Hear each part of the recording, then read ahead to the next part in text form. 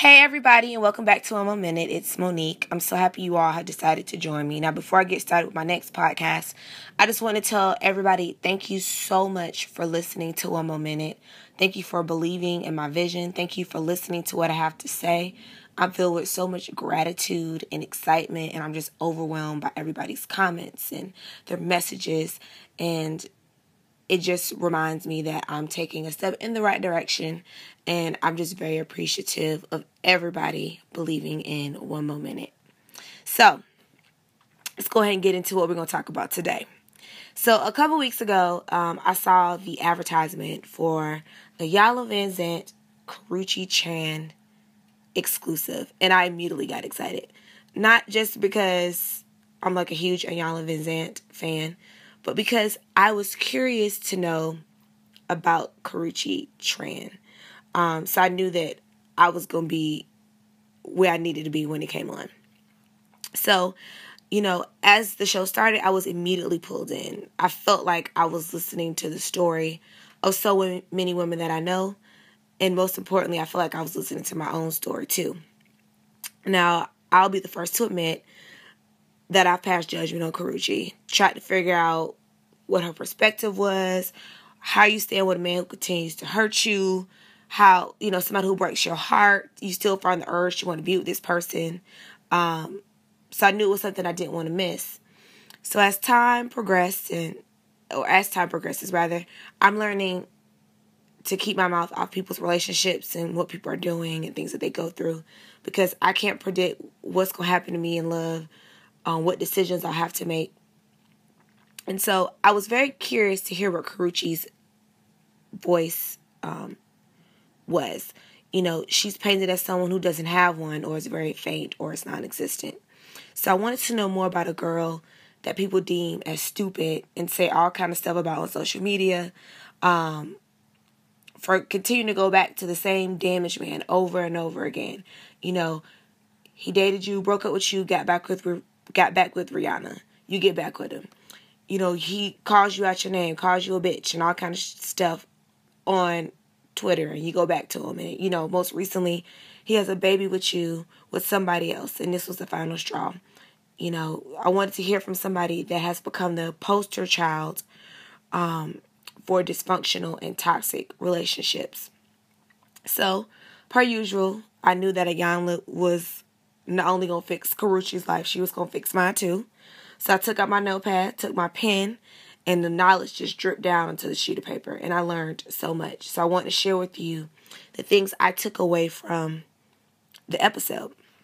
So the first one I learned is that one of the classic mistakes that women make is loving damaged people, and in return, they end up getting damaged too. So the cycle just pretty much continues. You have to decipher what about you keeps attracting the same type of man. What about you attracts a liar? What about you attracts a cheater? What about you attracts an abuser? Next, you don't have the power to change anybody. The person that you're dating has to have the will and the courage to want to change themselves. Don't dismiss the pain you feel, because you'll miss the lesson. You'll miss the message in the pain. Stay in touch with and address your feelings. Always stay present. Believe what you know and see. The biggest mistake is ignoring red flags like they don't exist. Don't use social media as your personal diary to express how you feel. Either talk to a good friend, write in a diary, or communicate. When it comes to love and relationships, be mindful with who you share the details of your relationship with. It opens the door to judgment, other people's opinions, and the wrong advice. Trust the details of your relationship with someone who has your best interests and you can receive from, who can be honest with you. The next, how can you give more time to somebody who continues to betray you? Use your time wisely. The biggest power of a woman is our heart. We have the capacity to love unconditionally and wholly and naturally. So it's at our best interest to protect it and make sure that we keep our heart in fighting trim. Determine why you have betrayed yourself, why you betrayed your intuition, why you've embarrassed yourself, why you keep going back. Who you are is strong enough to bear pain. Next, you can only feel bad and always feel bad, but guess what? You're going to recover. Have a voice and set boundaries. If you were involved in a relationship and experienced infidelity, always address issues with the man and, most importantly, with yourself. Number 16, own up to what you voluntarily put yourself through. Don't be ashamed. Own it and fix it. Number 17, be mindful of who and how you invite people into your life. Number 18, my personal favorite, is to be a bitch. A bride in total control of herself. Yes, God. 2 snaps for that one. Number 19, have the strength to say no and follow through with it. Oh, he wants to see you, or he wants to call you, he wants to text you. Say no. You know, you have the power to teach people how they're going to treat you. And if you say no, you're going to let them know you can't treat me a certain way. I'm going to end the cycle now. Number 20, broken men walk into broken places. They can sense a broken person and find comfort in the cracks of your heart. Next, determine what the prayer is for yourself, what the vision is for yourself, how you see yourself, and what you want God to do in your life. Number 22, love regardless of the situations that you go through. 23, trust what you feel, give your heart to God and yourself, and the rest will follow. Number 24, bad experiences can leave scar tissue, but don't act like it's not there. Don't hide the pain. Don't pretend like it's not there. And lastly, another personal favorite, is hitting rock bottom is where God meets us to set us free. Now, you know, as women, we all experience heartbreak and pain from failed relationships, flawed relationships, or even toxic relationships. We stuck around way past expiration dates and tried to force circles into square holes. Sometimes we doubted our self-worth because, 1, we didn't know what it was, or 2, we overlooked it for something we thought that we wanted. We cried a million tears and tried to put back the pieces of our broken hearts. You know, I can think of countless times I've sat on the phone with my girlfriends and we try to figure out, you know, well, why he did this? Why did he do that? It's like freaking rocket science. We're really like going over our minds, blaming ourselves, when really we just sometimes we have to leave things where they're at and just let time heal off things and let things take its course. Now, the story of Karrueche Tran and Chris Brown is a reminder that no matter the status of where we are in life, we all go through the motions of love, whether they're dysfunctional or not. Heartbreak and disappointment doesn't discriminate from anybody. You know, I think the part that breaks my heart the most is that Karrueche is like the poster child of what a relationship shouldn't look like. But as I watched the show, I kind of realized, you know, first of all, God has a plan for our life. We know that. But all of this was by design. Just like life, you know, we don't know what kind of curveballs we're going to get. We don't know what's going to happen. And I think that God used this situation with Karrueche to not only teach her some things about herself and help her grow, but also to help people who are in the limelight, who go through things privately, who don't discuss things with friends and family, people that are, you know, in bad relationships and just sit through them. She is the poster child for, yes, you know, people have these types of relationships, but you have to make a decision to be done with it and not want to be in it so that you can get to the next level. One of the many things that I love about Iyanla Vanzant is just like life. She kind of forced Karrueche into a really uncomfortable position and made her face her feelings head on. Like, she made her cry. She made her say, you know, made her sit in those feelings, acknowledge them, deal with them, so that she can grow, move on, and move forward. You know, whether people want to admit it or not, I think that Karrueche represents women of all ages who have been in relationships for years.